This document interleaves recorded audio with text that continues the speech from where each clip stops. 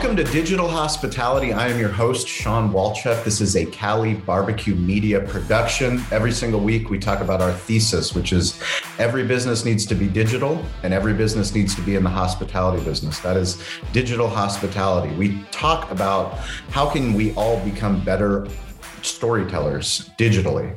One of the things that we like to explore is people that are in media, people that are in marketing, people that are influencers, people that are podcasters, entrepreneurs, people that are in the hospitality space. And we've been very fortunate as a barbecue media company to make some incredible connections. We call them oh shit moments because of the internet. And those oh shit moments led me to today's guest, which is Jim Trotter. He is not only our guest, but he's become a close friend. And I'm going to let you guys in on the oh shit moment that introduced me to Jim. Back in 2015, Jim Trotter was on a local sports radio show here in San Diego on the Dave and Jeff show on 1360. And he was promoting his book about Junior Seau, the life and death of a football icon. Junior Seau, as many of you know, Chargers players, Hall of Fame player that took his life. But Jim was on the program with Dave and Jeff, reminiscing about his time meeting Junior, covering Junior as the beat writer for the Chargers. Jim worked for the Union Tribune for 18 years. Then he went to Sports Illustrated. Then he went to ESPN. Now he works for the NFL Network. And he's also host of the Huddle and Flow podcast. And but he was on the show talking about the book and reminiscing and talking about Junior's restaurant. Junior had a restaurant here in Mission Valley, very popular restaurant. And that's where Jim and Jeff and CS Keys used to go to watch Fight Night. Huge fight fans, boxing fans, UFC fans. And it just so happens there was an upcoming event at that weekend. There was a fight. And Cali, we've been one of our things that we love to do is host fight night. So I was listening to the conversation, driving in my car, heard them talking about it. And as sales was no longer in business, I sent out an invite through Twitter to Jim Trotter, Jeff Dotseth, and CS Keys. And thanks to their attentiveness on Twitter, they responded, yes, we'll come out to Cali. And that was the beginning of our friendship. And Jim, it's been an incredible six years that we've known each other, but thanks for coming on the show. Oh, come on, man. Anytime you ask, I'm there. So it's all good. The part of this story you didn't tell is that we kept coming back, not only for the friendship, but because you laid out that platter in front of us. Yes. A sample platter that had everything. So we were hooked. There was no way we were not coming back. That's, it's one of the things that I love the most about this podcast is it allows me to explore, like I said, our thesis, but it's that technology has broken down so many barriers before from people that you can admire from afar, but you can develop a relationship with it if you're willing to put yourself out there, social media, there's so many documentaries out there. It gets so many bad raps of all the bad things and all the negatives, and we can go down there. But I always like to focus on the positives, and the positives is, would you and I have been friends if it weren't for Twitter? Possibly. But Twitter certainly helped that because of storytelling. You were literally on the podcast, on a radio show, terrestrial radio show, AM radio with Dave Palais and Jeff Dotseth, who have now both become great friends as well. Very close to me. And because of Twitter, because of that interaction, because of a willingness that we have common interests. Hey, we're hosting a fight night. You guys want to come over for fight night? You came over, but one of the things, this is the second time we've had you on the podcast. The first time we had you above the butcher shop at Derek Marceau's shop at Valley Farm Market when it was called Behind the Smoke, and you shared your Twitter story. I'd love for you to tell our listeners about Twitter when you were working at Sports Illustrated and how that went down. Yeah, back then this would have been 2000, roughly 8 or 9.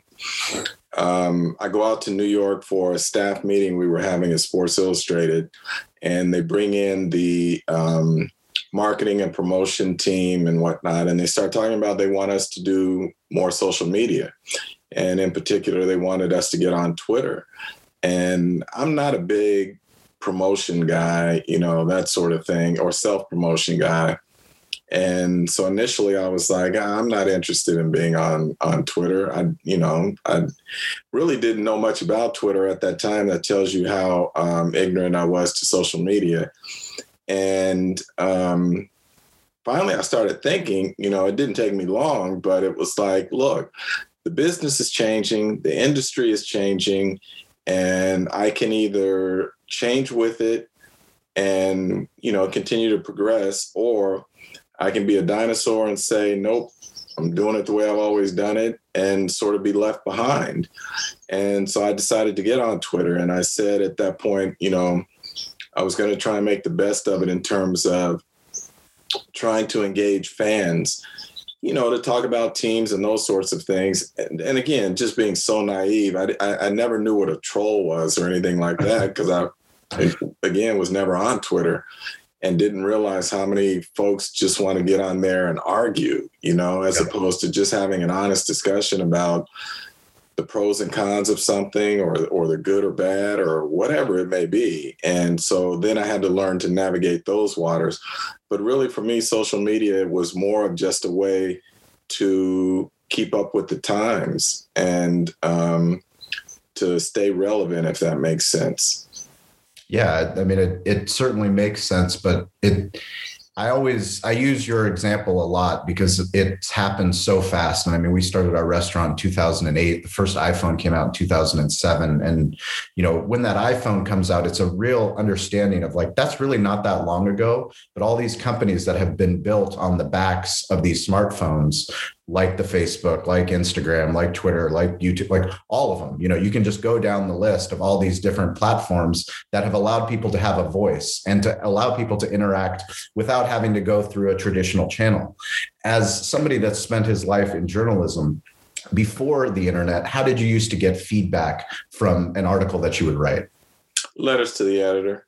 That's how old school I am. You have to remember, when I came out of college in 1986, there was no internet. Yep. Cell phones were as big as a phone book. So the only feedback we could get was people writing into the newspaper, like handwritten letter sent to handwritten or typed, or them leaving a message on your work phone, filling up your voicemail. This was a time, remember, when I first came out, where for me to get news on what was happening with other teams across the country, I would literally go down to the corner newsstand on a Sunday and pick up, say, the Washington Post Sunday edition or the Miami Herald Sunday edition. It was, for the young generation now, they probably laugh at that because all they have to do is click on, those websites for those papers and boom, the information is instantaneous. But back then, everything was by snail mail. And so even in the Sunday editions, as you know, they would put them together on like a Friday so that they could reach the West Coast in time on Sunday morning. So even then you're behind. But that was really the only way for people to reach me or other media members was either writing a letter to the editor, sending a letter directly to you to the paper, or leaving a message on your voicemail. Do you remember the first article that you wrote that got significant traction and that you got letters or the editor called you in? Or no, it's I'm so old, Sean, that they all kind of run together. You don't remember the first one? I really don't. You have to remember, I started my career in Muskegon, Michigan, which I had never heard of when I took the job. So I had never even been to the state of Michigan when I took the job. And so from there to Tacoma, Washington, to San Diego, to the Union, and then subsequently the Union Tribune, and then on to Sports Illustrated, ESPN, and now NFL Network. There have just been so many articles. The body of feedback that I can't remember all of them. So one of the things, I mean, I love having conversations with you and bringing people in, through this podcast of understanding the difference between, when we try to break down the internet as video, audio, written word, and images, and it's really much easier to start to think of it that way than to start thinking of all the different platforms and the algorithms and how do you, gain traction. If you get down to it, truth vibrates the fastest. So when you write something that's compelling, when you do compelling work, no matter what medium it is, it's going to gain traction. Do you remember when you decided to go down this journalism path? Like what were you chasing? Truthfully, it started when I was in high school. I had an interest in writing for the school paper, and I couldn't because I was playing on, our high school teams. And so it would have been very awkward for me to write about my teammates in the school. About yourself. Yeah. So I never had that opportunity. And when I was preparing to go to college, I was trying to figure out, okay, what do I want to do next? And obviously I love sports and I love football and had a chance to play some small college football, but I decided, you know what, I'm never going to be good enough to play in the NFL. So I really need to try and focus on preparing myself for life. And so it was like, okay, what can I do to be successful, to make a living, all those sorts of things. And initially, it sounds so crazy now, my senior year in high school, I took an accounting class, and it was like, and I got an A in the class, and I was like, okay, I want to be an accountant. And then it was like, do I really want to sit behind a desk, 8 hours a day, 9 hours a day, and just do numbers, which people who know me would laugh at that now because I'm so bad with numbers and can't add worth anything. And so I ultimately said, no, that's not really the route I want to go. So what else do I enjoy? And I enjoy sports. So I said to myself, what are ways that I can be close to the games and not actually play them? And one of the ways was writing. So by the time I got to college, I had a pretty good idea of what route I wanted to go and was locked in on that and stayed on that. The only real change occurred really my senior year of college. I was a broadcast journalism major, and I decided that I didn't want to go broadcast, that I wanted to go print. And the reason was, again, for people who know me, I'm fairly conservative by nature. And I didn't like the idea of being judged on how I looked or how I sounded or all of these things that didn't really matter, in my opinion. I wanted to be judged on the quality of the work. And so my senior year, without much of a print background, I decided that I wanted to go print.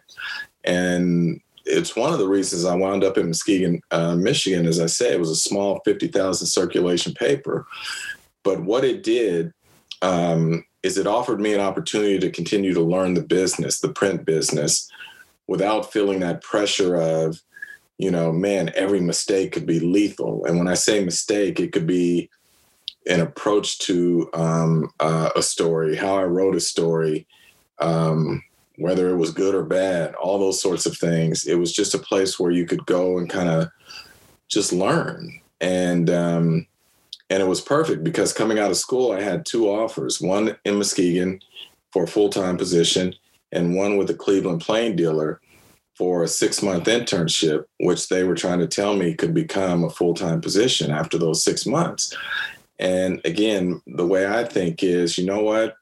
If I go to Cleveland, knowing that I have some deficiencies, don't do as well as I want to do, and then they don't renew it, I'm kind of out on the street. So for me, it was more of let me go someplace again, develop my foundation, and build on that going forward. And that's what I did. And I believe it was the right choice then, and I believe it's the right choice now. So did you decide first it was going to be sports, or did you decide first that it was going to be sport? No, it was going to be sports. And it was going to be print. Yeah, exactly. When did you fall in love with writing? It's a good question. I remember taking some courses in high school where we had creative writing courses.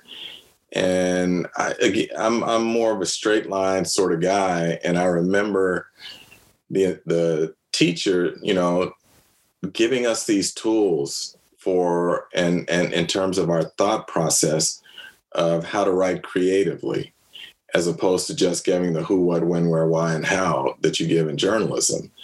And I remember being intrigued by that. And I wouldn't say that I was necessarily very good at it. I would argue today, I still don't view myself as one of these great writers. The guys that I worked with at Sports Illustrated, I marvel at their prose, man. They're just, to me, they're so good. They were so good. So I always feel like, and still feel like, I'm more of a grinder. And the interesting thing about this business for young writers and whatnot is you always, many times you try and emulate people that you like or you respect in terms of how they write, their style and everything. And ultimately what you come to learn through time and through error is that there's only one you, and your voice is unique. So be true to you, because you're never going to do it as good as someone else trying to be them, because they are them, they are unique to themselves. So be unique to you, follow your voice. It was funny when I got to Sports Illustrated, it was the first time an editor had ever said to me, use your voice. And I was like, wow, I get it, and now I have to try and do that. And so whenever I get stuck or I get into trouble, and I think because I still go back, I read, I have, the books from Jim Murray and Ralph Wiley and all these others. And at times I will read their prose, just, marveling at it. But then I have to come back and remind myself, they're not me, I'm not them. And I have to be myself. But sometimes it just sort of jumpstarts me if I'm stuck, in the process of writing something, particularly long form. So, I'm fascinated by anybody that's a true craftsman, and you're a craftsman that also studies other people doing their craft. Whether it's a professional athlete, or you've been fortunate to cover so many owners in the NFL, so many front office executives. What's the common theme of the people that excel, that are playing the game within the game?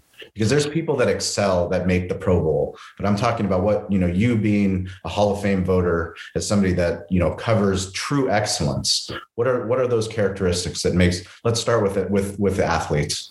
Well, it's funny you mentioned that. We had Steph Curry on the podcast, and one of the things I asked him is, regardless of sport, when you look at the truly elite athletes, is there a common thread through all of them, whether it's Steph or Tom Brady or, whoever it may be in baseball, that sort of thing.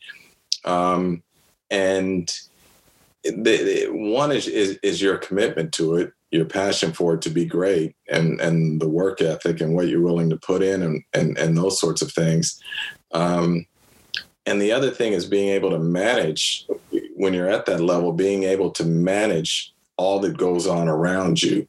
And there was a saying, I can't remember who told me this, which athlete, but they said, always keep the main thing, meaning don't let all of these outside distractions, whether it's endorsements or media or fans, whatever, distract from what you are here to do and what you are trying to accomplish. So keep the main thing. And I think the great athletes are able to do that. They keep the main thing, meaning they are so focused on what it is they are trying to accomplish that they don't go off course. They don't take detours, unscheduled detours, if you will. So among, more than anything, that's what I find with them is this.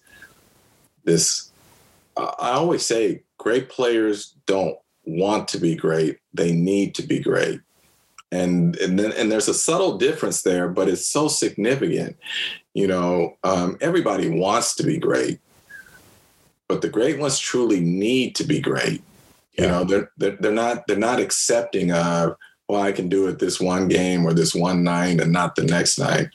For them, it's like every time I step on that hardwood or I step on that grass field or that turf field, whatever it may be, I'm bringing it. Yeah. And I have a standard that I have to stand up to that's higher than what anyone else can put on me.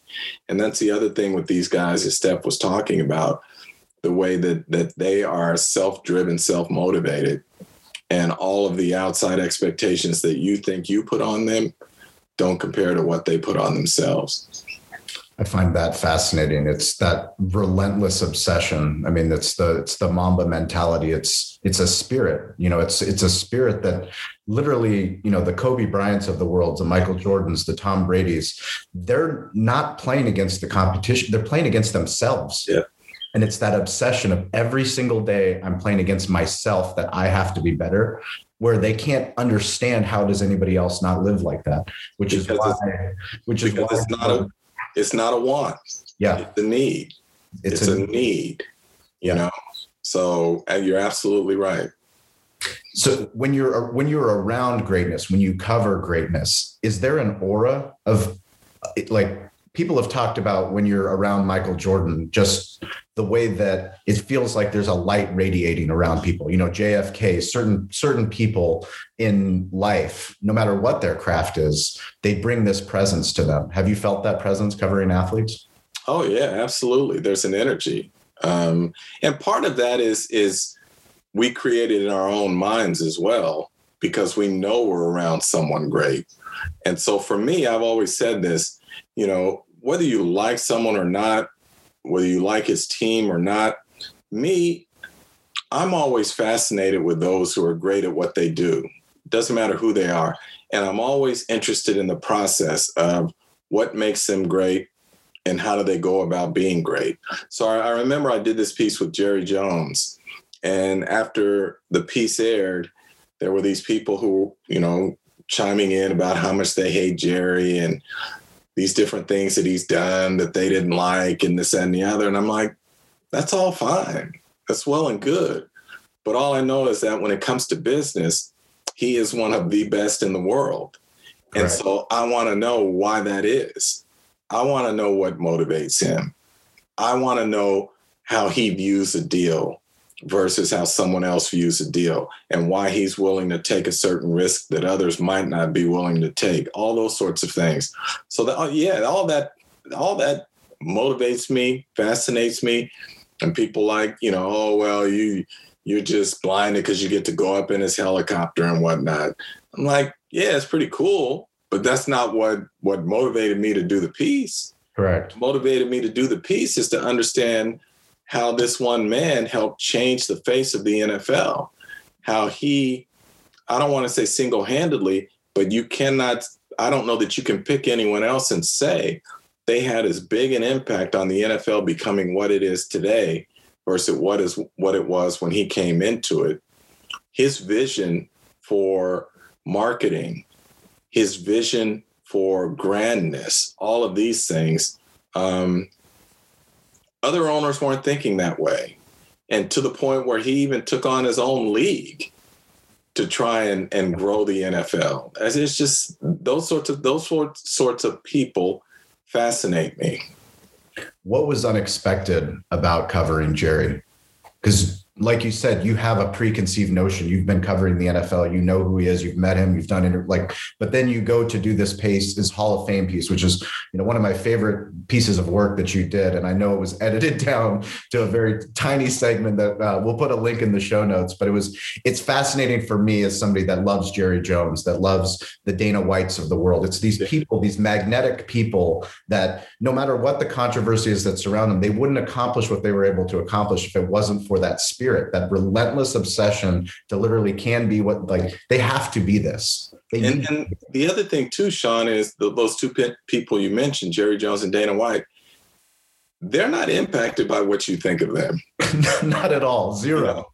They're the type of people who say what you want to say. Just make sure you spell my name right. That is correct. They actually feed off of it. The more that people say something that they can't do it, the more that people tell Michael Jordan he can't play defense, the more that he actually starts to play much better defense. Yeah. Like Jerry, what really was fascinating to me is, remember, he started building AT&T Stadium, and then the market, the economy just tanked, and he's all in on it. Pretty much everything he owns is all into this stadium. and the market tanks.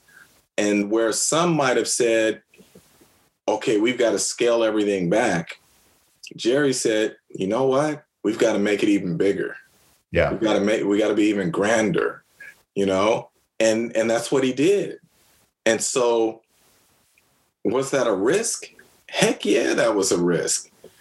But he went ahead and took it. He had a vision, and some people try and play scared. I call it the prevent defense. Yep. And you don't win when you play prevent defense, or you very rarely win when you play prevent defense. He's someone who's always on the attack. And I just, as someone who's so conservative by nature, that fascinates me, because I can't sit here and tell you that I would have done the same thing that he did. I might have scaled back, and tried to ride that thing out, but he didn't. And he won big because of it, So Dana White, another example, as you mentioned, during the pandemic, everyone's focused on what they can't do. Yep. Dana White said, we're going to find a way to put these fights on, and even if it means going all the way to Abu Dhabi. And he does it, and he did it, and more power to him, So just folks like that, they keep my energy going. They keep my interest going. You can only write so many game stories, so many, of the perfunctory features, those sorts of things. But when you get an opportunity to get around people like that and they give you the access, man, I could spend days just hanging out, learning from them. So I want to talk about the Huddle and Flow podcast. I couldn't tell you how excited I was once you told me you and Steve had finally launched this podcast. Yeah, people should know you were the one pushing me for quite some time. I've been pushing you since we launched in 2017. Once I realized, what long form audio storytelling can do. There's nobody better than you to be getting on that platform, given how many incredible relationships you've made, but also the stories that you're willing to tell, because you are playing the game within the game. You want to know context, and you want to share, not just what's happened on the field, but what's happening beyond the field. And, for me, that's compelling. It's compelling because it's truth, and like I said, truth vibrates the fastest. What have you learned by working with Steve and putting on this Huddle and Flow podcast? Oh, where do I begin? One thing that the podcast has done is it's an affirmation that there is a market for it, that there are people out there who are interested in what Steve and I have to say in terms of when we first thought about doing this podcast back in 2018, what we said is that there are a limited number, relatively speaking, of Black men and women covering the NFL and covering sports in general, really. When you go in the press box, sometimes it can be a lonely place. And then we see the coverage of some of these Black athletes, and we say, the perspective of, and this is not in any way saying someone is racist or something, but life experiences are different for those who may have been raised in a white community versus those who were raised in a Black community, those who were raised in a well-off community versus those who were raised in a poverty laden community. And so Steve and I came up and said, look, we want to do a podcast where we can speak to issues of our life experiences, being Black men in America, and what those experiences were like, how it impacts what we cover, and how it might impact the people we're covering, those sorts of things. So I think there were some people who thought that's such a narrow prism, and because we don't relate to those experiences, there really isn't going to be a market for it. And initially, they never told us no, but they never said yes. And they just let the idea die on a vine for 2+ years. And then after the murder of George Floyd, when everyone was into this enlightenment mode, they came back and said, hey, remember that podcast you guys talked about? Are you still interested in doing it? And we just kind of looked at each other and kind of laughed like, okay, we get what this is about, but you know what? That's okay. We'll take it. And do what we do. And that's what we've done. And there is a market for it. And it has resonated with people. Maybe not all people, but that's okay. We weren't necessarily trying to reach all people. We really wanted to reach, number one, from a cultural standpoint, that audience, our audience, and to give a voice to those people who don't have a voice and feel they don't have a voice. And so it's been fun, it's been educational, it's been empowering, all of those things. And I'm just happy that we were able to do it, at least for this 1 year, at a time when the country is going through so many things, at a time when the NFL is going through so many things, particularly as it relates to diversity and inclusion. This was an important time to have it for us. Yeah, I mean, from the range of guests is what I appreciate the most. Having known you and having developed a friendship with you is, it's from anywhere from Jerry Rice, Patrick Mahomes, Arthur Blank, Chuck D from Public Enemy, Harry Champion, Jamila Hill, Sean Payton, Steph Curry. I mean, the amount of people that you've had on, you have them on because you want to have them on. And that's something that, people that aren't obsessed with the media like I am, huge networks, there's a structure in place to understand what gets broadcast, whether it's on TV, whether it's in print, whether it's on radio, it gets edited down and this is the story and this is what we're presenting. Very rarely do you get the long form context to understand what's really going on, to let somebody truly have a voice, to let someone truly share their story. And by listening to these long form conversations, I feel like I'm getting a seat at the table, at a very important table, at a very important time to educate myself. My grandfather is Bulgarian. My wife is Bulgarian, but I grew up in La Jolla. I grew up in white immigrant privilege, but for me to understand there's a lot of fucked up things that are happening, a lot. And I never realized it was as bad as it was until we all saw what's happened in the last year. And it's actually, to see people that I know, the things that they post on Facebook or that they post on Twitter, frankly, I'm not friends with them anymore. I no longer follow them because it's always funny to me when you post certain things like, and then people talk about they lost so many followers on social media and whatnot. and I never worry about that number. It's like, it is what it is. I don't do this for followers. That's why it was interesting when people were out buying followers and whatnot. And I get the whole game of being an influencer and all of that. But it just, look, I always say, just be authentic and be yourself. And for me, I try and be respectful of the audience and say, everything I post is not going to be something of social significance. Because a lot of people do, for instance, follow me for sports. I get that. That's first and foremost. So I try and be respectful of that. But there also are times where there are things that take place in this country that are just so egregious that, you have to make people aware of it. You have to show it, and you have to be true to who you are in terms of how you're feeling about a given subject at a certain time. So with our podcast, someone once said to me, I wish I could tell you who it was, but in this business, follow your passion, write about what interests you, because if it doesn't interest you, why is it going to interest the reader? It's going to be reflected in your copy. So make sure it's something that interests you. If there's an anecdote or a nugget or whatever. And I've tried to, at times, again, when I get in trouble or I get stuck, I try and remind myself of that. Come back to what interests you.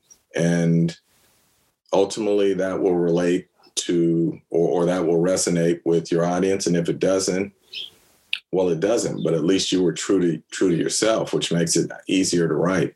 I think where we get stuck writing sometimes, again, is where we really don't feel anything about a story. We've just been assigned something, so we got to go cover it. And there's no emotional, for lack of a better word, investment in it at that time. And you can tell when you read someone's copy whether or not they were really into a story or not.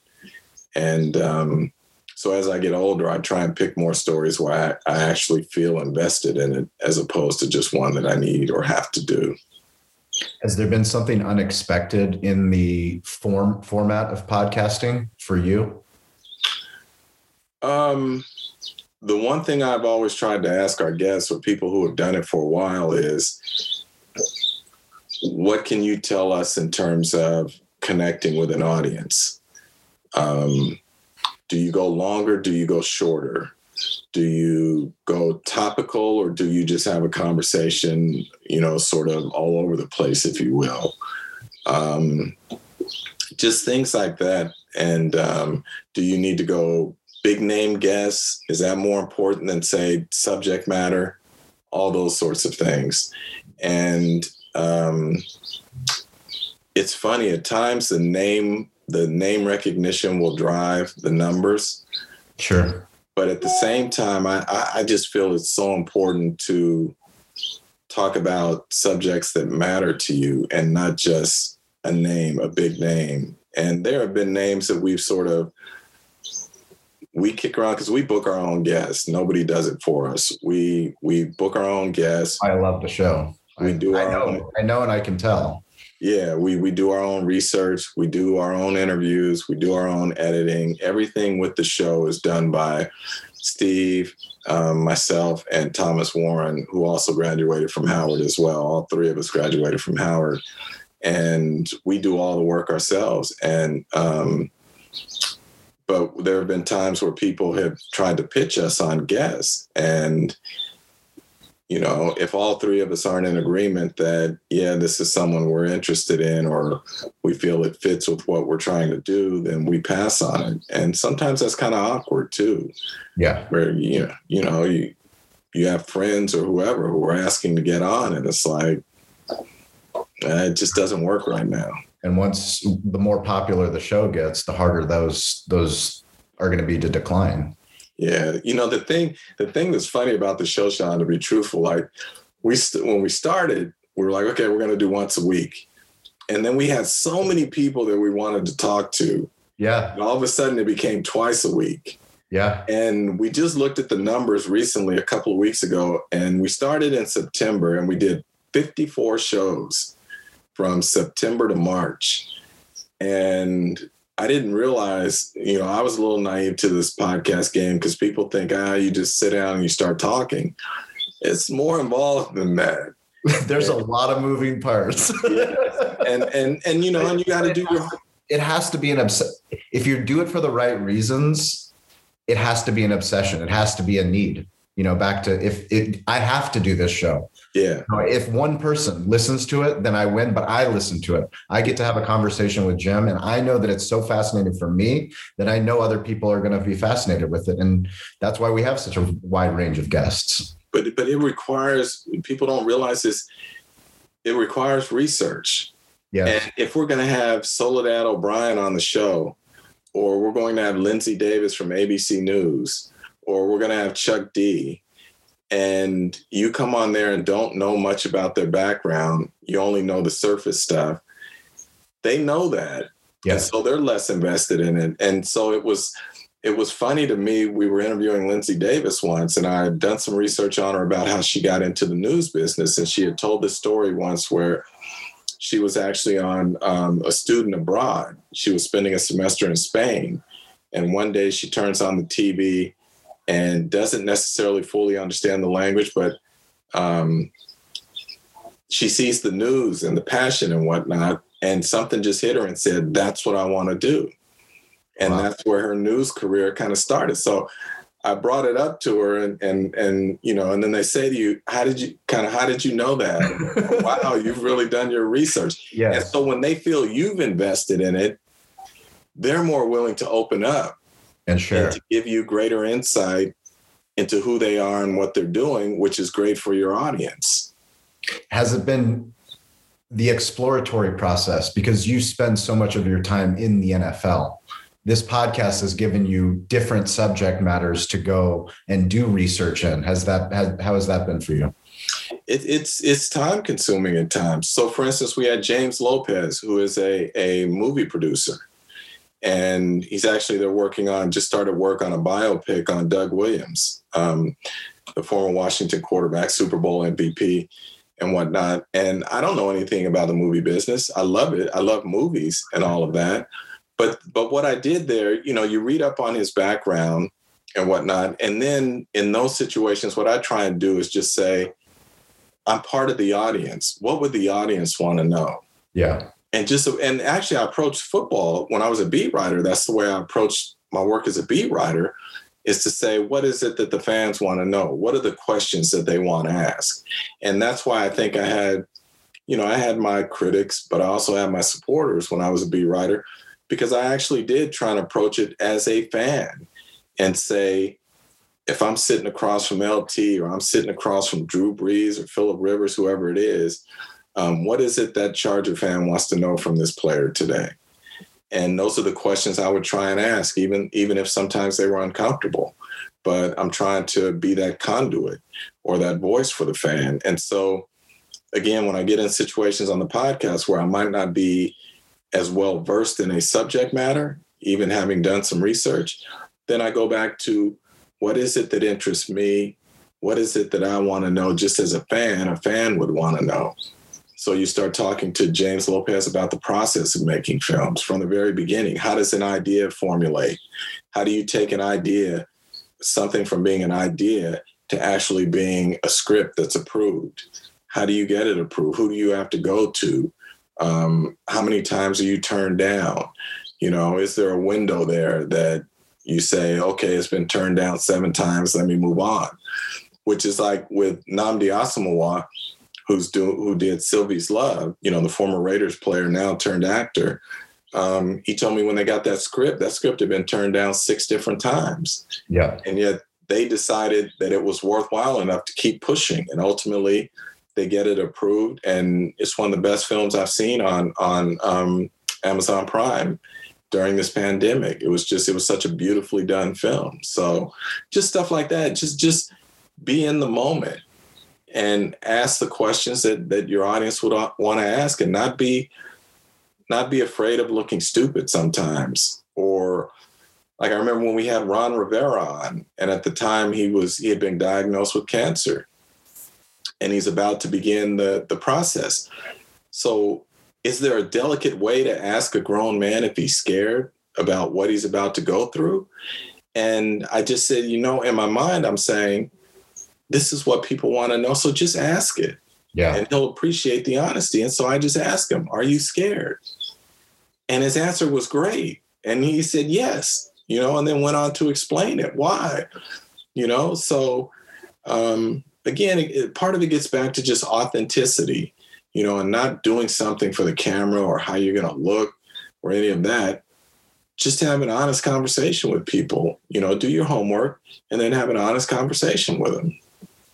Speaking of honest conversations, you're going to be Professor Trotter soon.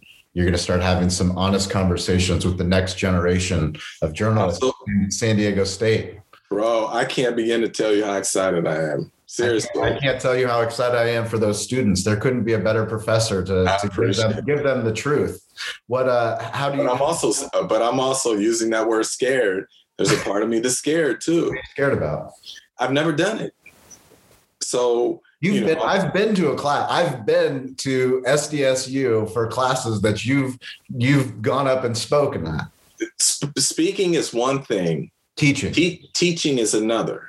Okay. So you have to formulate your syllabus. You have to formulate each class, what it is you're trying to teach. You have to find a way to get through to those classes. And these are things I think about that I don't want to shortchange them. I want to make sure that whatever we do, that it's something that's actually going to help them once they get out into that real world. Those sorts of things. That's a tremendous responsibility. Some might say if you take it seriously enough that it's a burden in some ways.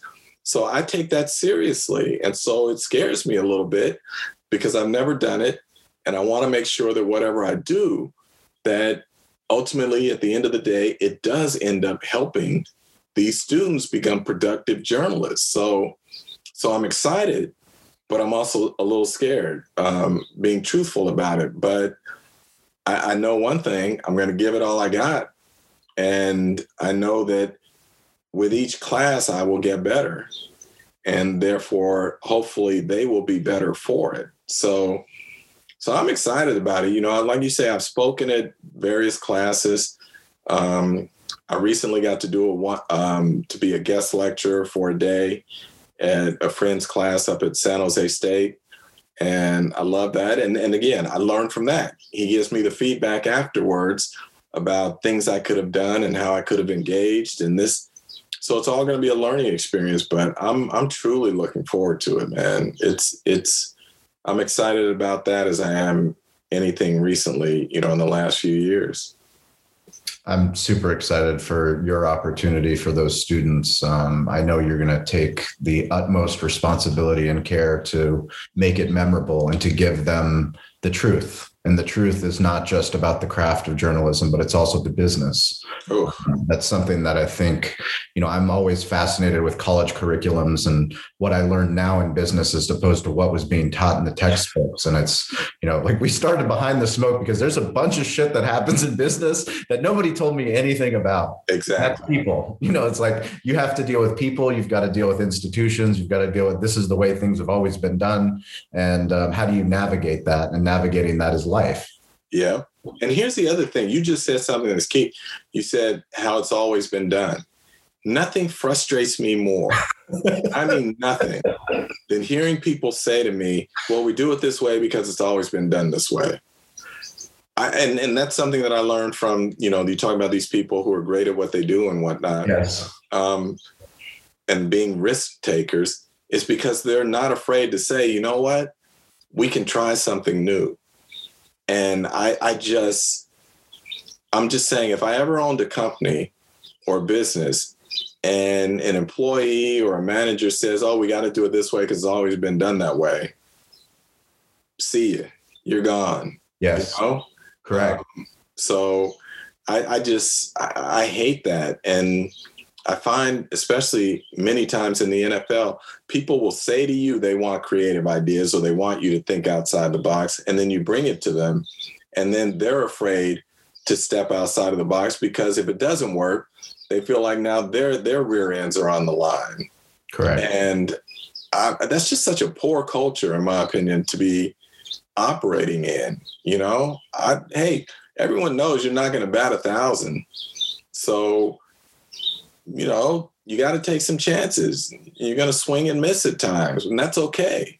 But when you hit that grand slam, you'll know it. It makes you appreciate it even more. So, yeah, like you said, there's so many things about the business. It's not just about journalism that I want to talk to these students about. It's about the business and real life things that you will face. So, yeah, you know, I think you can tell I get a little excited about it because I'm really looking forward to it. Oh, it's a huge opportunity, and I can't wait to see how that goes. I hope you know, you and Steve figure out a way to keep this huddle and flow going. I know there's just way too many stories that you guys can add context to. You can give platforms to, even with famous people that just haven't been asked the right question. You know, that's another thing I love about podcasting and what it allows you to do what you do best, to do what Steve does best. And so many of the times the questions that you've asked have never been aired. How about Todd Bowles, the defensive coordinator of the Tampa Bay Bucks, telling us he was a security guard at a Mystical concert? I mean, come on, man. Are you serious? Exactly. That's exactly why you do it. Awesome. You know, exactly. And here's this stoic guy that everyone thinks is so serious and, you know, just no nonsense and everything else. And he's sitting up here telling us about being a security guard at a Mystical concert or being the chauffeur for Delta Sigma Theta sorority, you know, and all of that on the side while coaching college football. Sometimes we just like to have fun with that, because one thing about the Black college experience in particular, with us being brought up in it, is when you're in it, it's different from a PWI, a predominantly white institution. There are stories that just you can relate to that just take you back. And we try and take, you know, our audience back to some of those stories and those fun days, you know. So hearing Todd talk about that. We're actually thinking about putting together a show where we take things from many of the guests that we've talked to about the HBCU experience, and putting just together a show with their remembrances of all of that, and just having fun with it. So, and that includes guys like Anquan Bolden, who was at Florida State, talking about, how the PWI schools take their athletes over to the Black colleges to make the Black athlete feel more comfortable about going to a predominantly white school. So you have, for instance, in Louisiana, LSU would take its players over to Southern University. Okay. Or when I was at Howard, Georgetown, its basketball program back then with Patrick Ewing and all those guys, they would always bring their recruits over to Howard to hang out at our parties and that sort of thing. And that's how they do it. And those stories are just fascinating, man. For sure. Yeah, just fun. Well, Jim, I can't thank you enough for your time. You're a true friend. You're a mentor. You've been an incredible person in my life. I can't thank you for all the help that you have, all the support that you've given the restaurant. We love the Huddle and Flow podcast. Please check that out. We'll put links in the show notes. You can find Jim on Twitter. He is a tweeting machine. But more importantly, Jim, thank you for everything that you're doing. I truly appreciate you, and I can't tell you how much I appreciate your time. No, brother, I appreciate you, man. It's always a pleasure. You ever need anything, I'm here. I appreciate the support and appreciate the good barbecue too. So I actually learned how to cook a tri-tip from you guys. There you go. Yeah, Jim is in the barbecue game. He's got a big green egg that he got from Brian over at Hot Sauces and More, and he's a smoking machine on the weekends. Brian moved though, right? He did. He moved over to San Miguel, the little shopping center over there. It's much better. I thought that was him over there. So cool. Yeah. So he's still in the neighborhood. Yes, sir.